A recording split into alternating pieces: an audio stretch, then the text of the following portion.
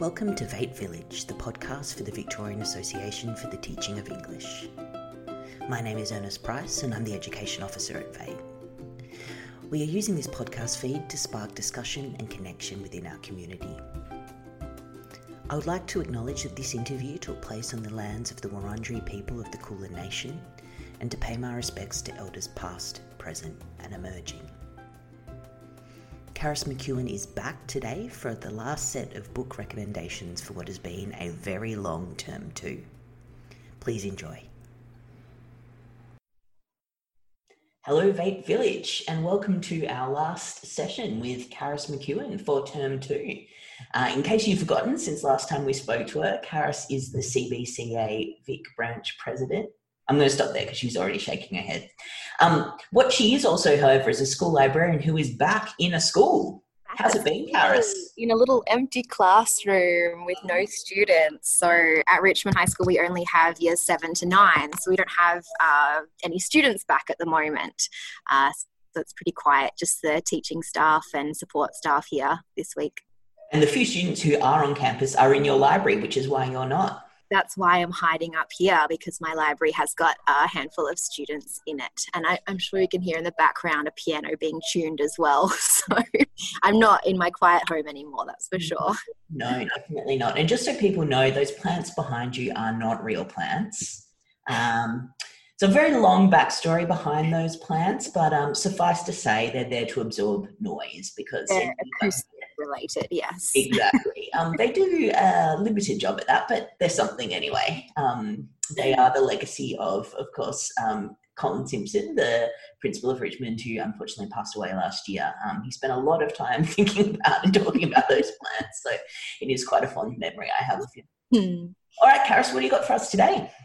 Great. So the first thing I wanted to do was do the year 7 and 8 recommendations. Obviously, it's quite a difficult time in the world right now, not only with the global pandemic, but the escalating situation in the US. And I think that one way that I feel I can maybe support teachers and librarians who are trying to help their young students understand these issues a little bit further is through great literature.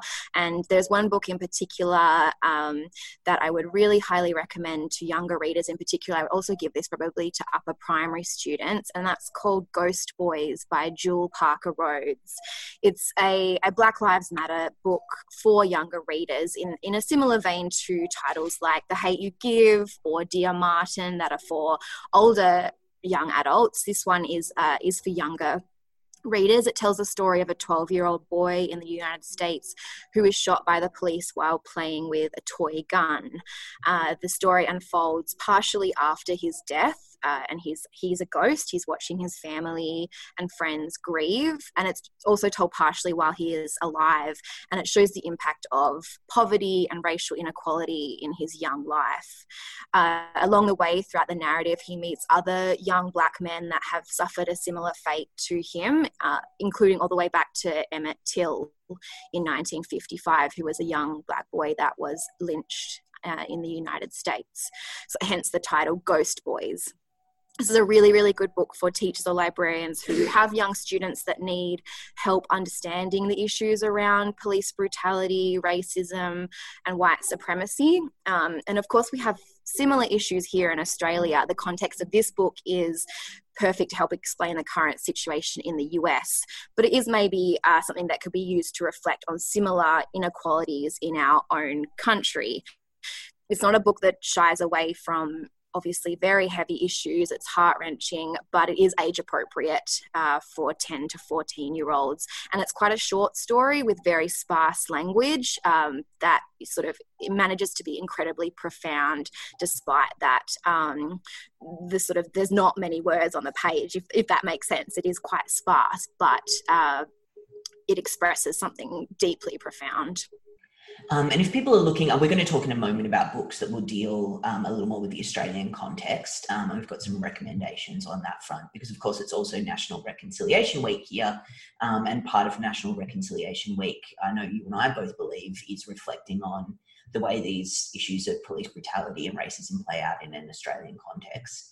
But if people are looking for some more US-specific suggestions, they might want to follow Project Lit on social media, which is a series of resources that deal, I guess, with and explore some of those books, particularly from an African-American perspective. And it's specifically aimed at young people. So you can check them out on Facebook and Twitter. Also, if you're looking for some more recommendations along the lines of what Karis has given us there. Yeah, great. Thanks for that, Ernest. Brilliant recommendation. So the other one that actually explores very similar issues but in an Australian context is Catching Taylor Crow by Amberlynn Quamelina and Eizkiel Quamelina, which normally I would probably give to older readers, to be honest, but lately a group of my year 7, specifically at Prahran High School, have been all reading this and absolutely loving it. It's actually surprised me a little bit. When I read the book, I kind of thought it was one of those books that had so much literary merit and such high quality, but would maybe be enjoyed more by adults and older readers. So to have this group of year 7s reading it is really fantastic. And I'm going to run with it and keep giving it to young people. It does explore some really, really heavy themes, and I would recommend it to students cautiously. It is shocking and heartbreaking, and as the book progresses, it examines racism, violence, historic injustices, and corruption within the police force within an Australian context. So it does have complicated themes and a strong use of literary devices, including a mixture of prose and verse. But yeah, I would still recommend it for year 7s and 8s. It's a small town mystery, so I think that mystery element can help suck in young students into the narrative, and it intertwines themes of grief, colonial history, violence, and family. This would be a great set text as well, I believe, maybe at a year 8 or 9 level. Absolutely. And I interviewed Quamelina last year at the Melbourne Writers' Festival on a panel with Claire G. Coleman, whose work is more adult fiction. But both authors talked about the way that speculative fiction and sort of more unusual, in a white literary context, unusual sort of literary structures actually can mirror Indigenous experience and Indigenous belief systems as well around issues like non-linear time, for example, which is something which is explored in that book. And yeah, it's a fantastic book that I think is incredibly layered, and I think young people can probably access it at a bunch of different entry points as well. So your more sort of sophisticated readers might be able to pick apart some of those really complex structures that are used, but for other readers it's simply an engaging narrative. Absolutely. Yeah, there's a lot to unpack there.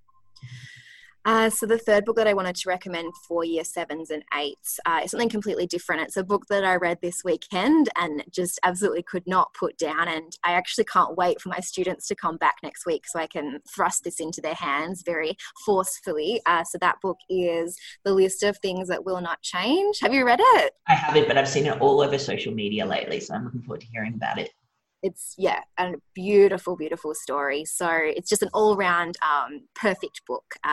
The voice of the main character, who's 12-year-old Beatrice, it's so strong and compelling, and this book really sums up how hard change is for young people and what it looks like to go through really, I suppose seemingly small life changes for adults, but for young people, really big things. The other thing that I loved about it is the adults in it are really well written. Sometimes they're incompetent, they're flawed, they don't really understand what it's like to be a young person anymore, but they have good intentions, and the support that they offer the main character is really lovely. I highly recommend that book, probably to almost anyone in that age range. Fantastic. So moving on to year 9 and 10 recommendations. The first one that I wanted to recommend is Nona and Me by Claire Atkins. As you said earlier, it's National Reconciliation Week in Australia, and I think it's always important to make sure that First Nations voices are present in your library collections and on your set text lists. But this week is a really great week to raise awareness of these types of books with young people and with your students. So Nona and Me is actually from a couple of years ago now. I think it's 2016, but it's one of my favourite Australian books that explores issues of politics and racism within a very personal and accessible story of friendship. So it's about two girls who are in year 10, Rosie, who is white, and Nona, who's Aboriginal. And that difference has never been an issue in their friendship until there is a political announcement in their small mining town that starts to highlight the divisions within their communities.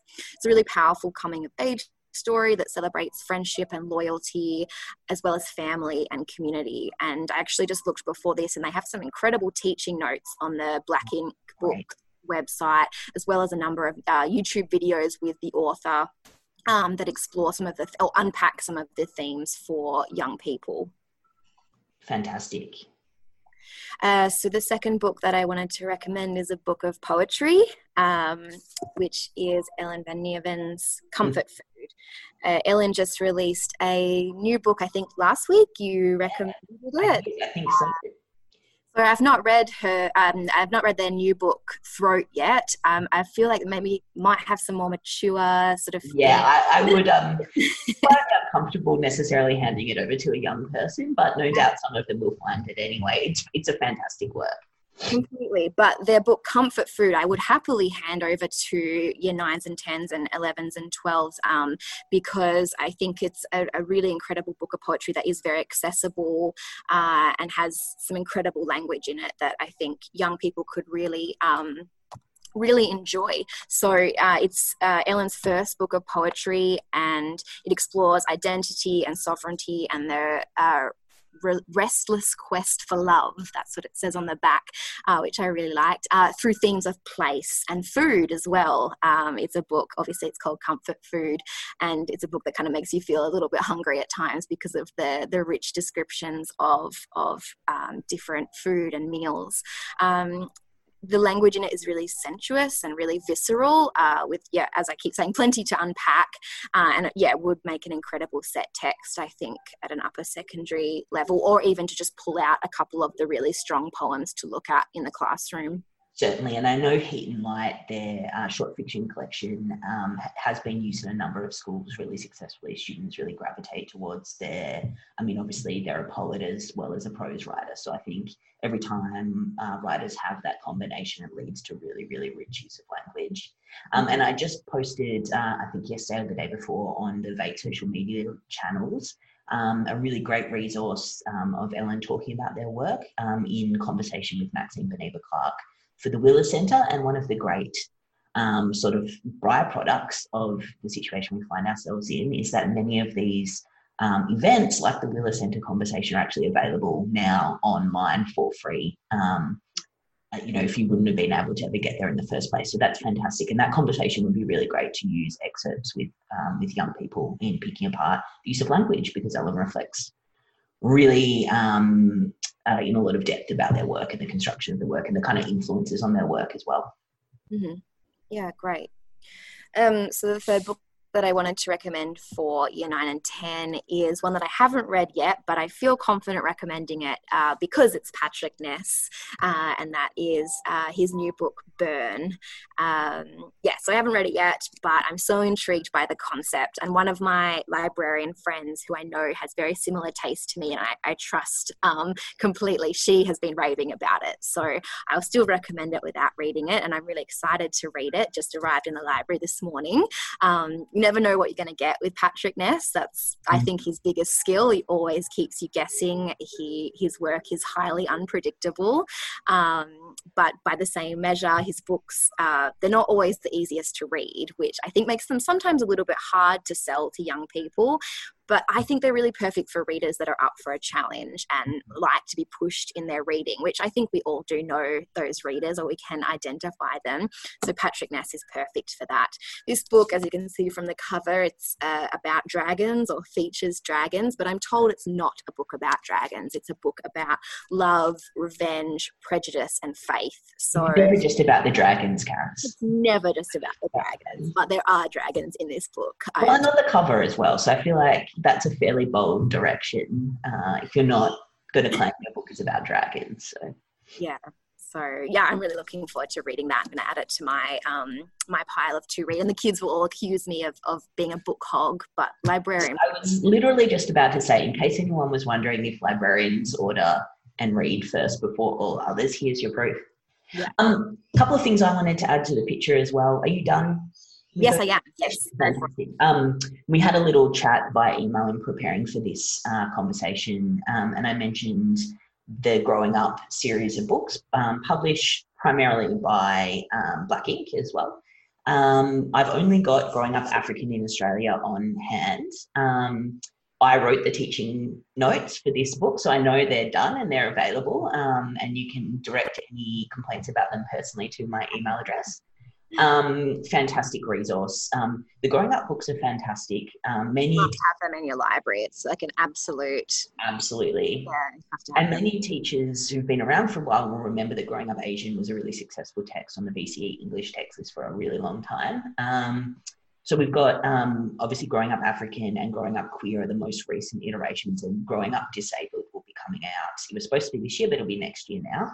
But Growing Up Aboriginal in Australia, Growing Up African in Australia, there is a version of a Growing Up Muslim in Australia that doesn't quite fit. Growing Up, there's a Growing Up Arab book, which was published by someone else as well. I can't remember who published that. But what's great about these books as well, obviously in and of themselves, they're really rich and fantastic texts to have in your library or in your school. But if you're a classroom teacher who wants to explore some of these issues around the legacy of colonisation in this land that gets called Australia, or you want to talk about modern day issues of race and racism in Australia, you can pick out age-appropriate stories. There's a really big range of stories in these books, and you can pick out ones that you think will be most appropriate for the age of students you're working with, and have a look at some of the cross-section of experiences and also the evolution of, I mean, it's really a horrible thing to say, but sort of the evolution of racism in Australia and the way that it has a very painful legacy. And I think in keeping with what Kara said at the top of this conversation, I think what is happening in the US is rightfully triggering a very important conversation about the experience of people of colour in Australia, and particularly obviously in the light of National Reconciliation Week, the experience of Aboriginal people in Australia. So we'd really encourage you to have a look in your library. These are probably there, and pick them up and try and use excerpts in your class if possible. Should we talk about what we've been reading? Yes, tell me what you've been reading. You want me to go first? Okay. First up, I just finished midway through last week, You People by Nikita Lawani. Really amazing text. Have you started reading it yet, Karis? No, I've not received it yet. I've ordered it, but it hasn't come. So set in a restaurant, essentially, which sort of becomes a de facto haven for people who are, I guess, without easy options. So there may be people who are escaping issues of violence or family poverty, etc., and also predominantly people who are termed illegal immigrants. And the owner of the restaurant is quite mysterious, but looking for ways to help some of those people who he believes should have access to, I guess, legal recourse for the situation they find themselves in. So it's sort of told between two main characters who come from very different backgrounds. I won't reveal too much, but there is a lot of discussion of the Sri Lankan Civil War and the outcome of the Sri Lankan Civil War, which I think in an Australian context is really important for us to understand and engage with. The book is not Australian, set in the UK. But great read, really strongly recommend. Also, I really like the cover art, but don't judge a book by cover. My other recommendation, reading at the moment, have you heard about this, Karis? No, I don't know anything about that. So this is one of those books where occasionally you read something and you realise you are ageing. So The Butchers is set sort of between 2018 and 1996. And it's dealing with the BSE or mad cow crisis in the UK. So it's set in Ireland, but sort of the flow-on effects of what was happening in England and also Northern Ireland at the time. So I say that it reminds me how old I am, because it's not often that you read like a work of historical fiction that you can really, quite clearly remember. I was in grade 7 in 1996, so I can really clearly remember mad cow as a phenomenon, or that iteration of mad cow as a phenomenon. It deals a lot with the legacy of myth in Ireland. So The Butchers the whole concept of the butchers is linked to Irish folklore, essentially. I'm only a third of the way through, but strongly recommend. It's touted as one of the first works of fiction to deal with the BSE crisis. So, I was going to say, when you first started talking, I wondered if it was non-fiction, but that's really... no, fiction. So looking at a family who, basically dealing with rural Irish life, so a lot of connection to cattle. What are you reading, Karis? So I just got 2 books in the mail that I'm halfway through reading. One, which is Little Bandaged Days by Kira Wilder, which is, I'm absolutely loving it, but it's sort of so visceral and intense. I'm having to read it in really small chunks. So it tells a story of a young family through the eyes of the mother. She has 2 young children and her husband gets a job in Switzerland, in Geneva. So they move over there. And his job is quite intense. He works all day and most of the night and is never home. So the whole story unfolds just her taking care of her 2 young children. It's sort of a bit of a descent into loneliness to the point of madness. And it's incredible. It's really... I highly recommend it. I haven't finished it yet, but I'm really, I don't know if enjoying it is the word, but it's an incredible piece of literature and a quiet story, but it is sort of getting a little bit getting more intense as it goes on. So I'm really interested to see how it ends. And then the other book that I've ordered, I'm a little bit nervous about because it's Rodham by Curtis Sittenfeld, and Curtis Sittenfeld is one of my all-time favourite authors, but this book has, I think I have such high expectations of this book that I'm nervous to read it because I am worried it won't meet my expectations, which is such a weird, psychological thing when it comes to approaching. Analyze that, Karis. These 2 books arrived and I've been so excited about the Curtis Sittenfeld book, but I didn't read that first. I wanted to put it off a little bit longer. I'm not sure why, but I am excited to read it and hopefully it will meet my expectations. I've heard, I suppose, mixed reviews. But I'm really looking forward to that. And that's a reimagining of Hillary Clinton's life if she hadn't met Bill Clinton. So I wonder how that works, writing a book like that. Did Hillary give her permission to write that book? It's a very interesting question. I often think about that when people, for example, write Facebook into their fiction but don't mention Facebook. Is it about the legal ramifications or is it about not wanting to? Yeah, it's a very interesting field. Question following up from that. When you were a kid, did you eat your favourite part of the dinner first or last? I always ate it first, actually. Oh, interesting. I remember reading, I think, a line in a Judy Blume novel or something that said you should always eat the best first in case the roof collapses and you've only eaten the bad stuff. So why are you not reading the book? Okay, we'll leave the psychoanalysis there. Before we sign off for today, I just wanted to firstly thank Karis so much for this term. I know in this period of remote learning, it's been a real lifeline for VATE members. It's been fantastic to hear your recommendations every fortnight. And in light of that, we're really happy to announce that you're going to be on board with us going forward. We're not going to ask so much of your time. We're going to move to 2 interviews a term. And we're going to make sure that they're really targeted so that we maximise your time. So I think we're looking at the first session next term will be around text selection for set texts looking to 2021. So stay tuned for that, VATE members. Thank you so much, Karis, for all of your work for us this term. We've really appreciated it and we'll see you next term. Thank you so much for having me. It's been a lot of fun. We'll speak to Karis again at the start of term 3 as we all look towards text selections for 2021. It's been a very long term too. Thank you so much for your contributions to the VATE Village. We've really been overwhelmed by how generous our members have been in supporting each other in this very trying time. Please rate, review and subscribe to this podcast on your provider. Leave VATE some feedback on our social media pages or via email at educationofficer@vate.org.au. I'd love to hear from you if you want to be a guest on the podcast. Please stay safe and please do try and get somewhat of a holiday for once. Thanks for listening.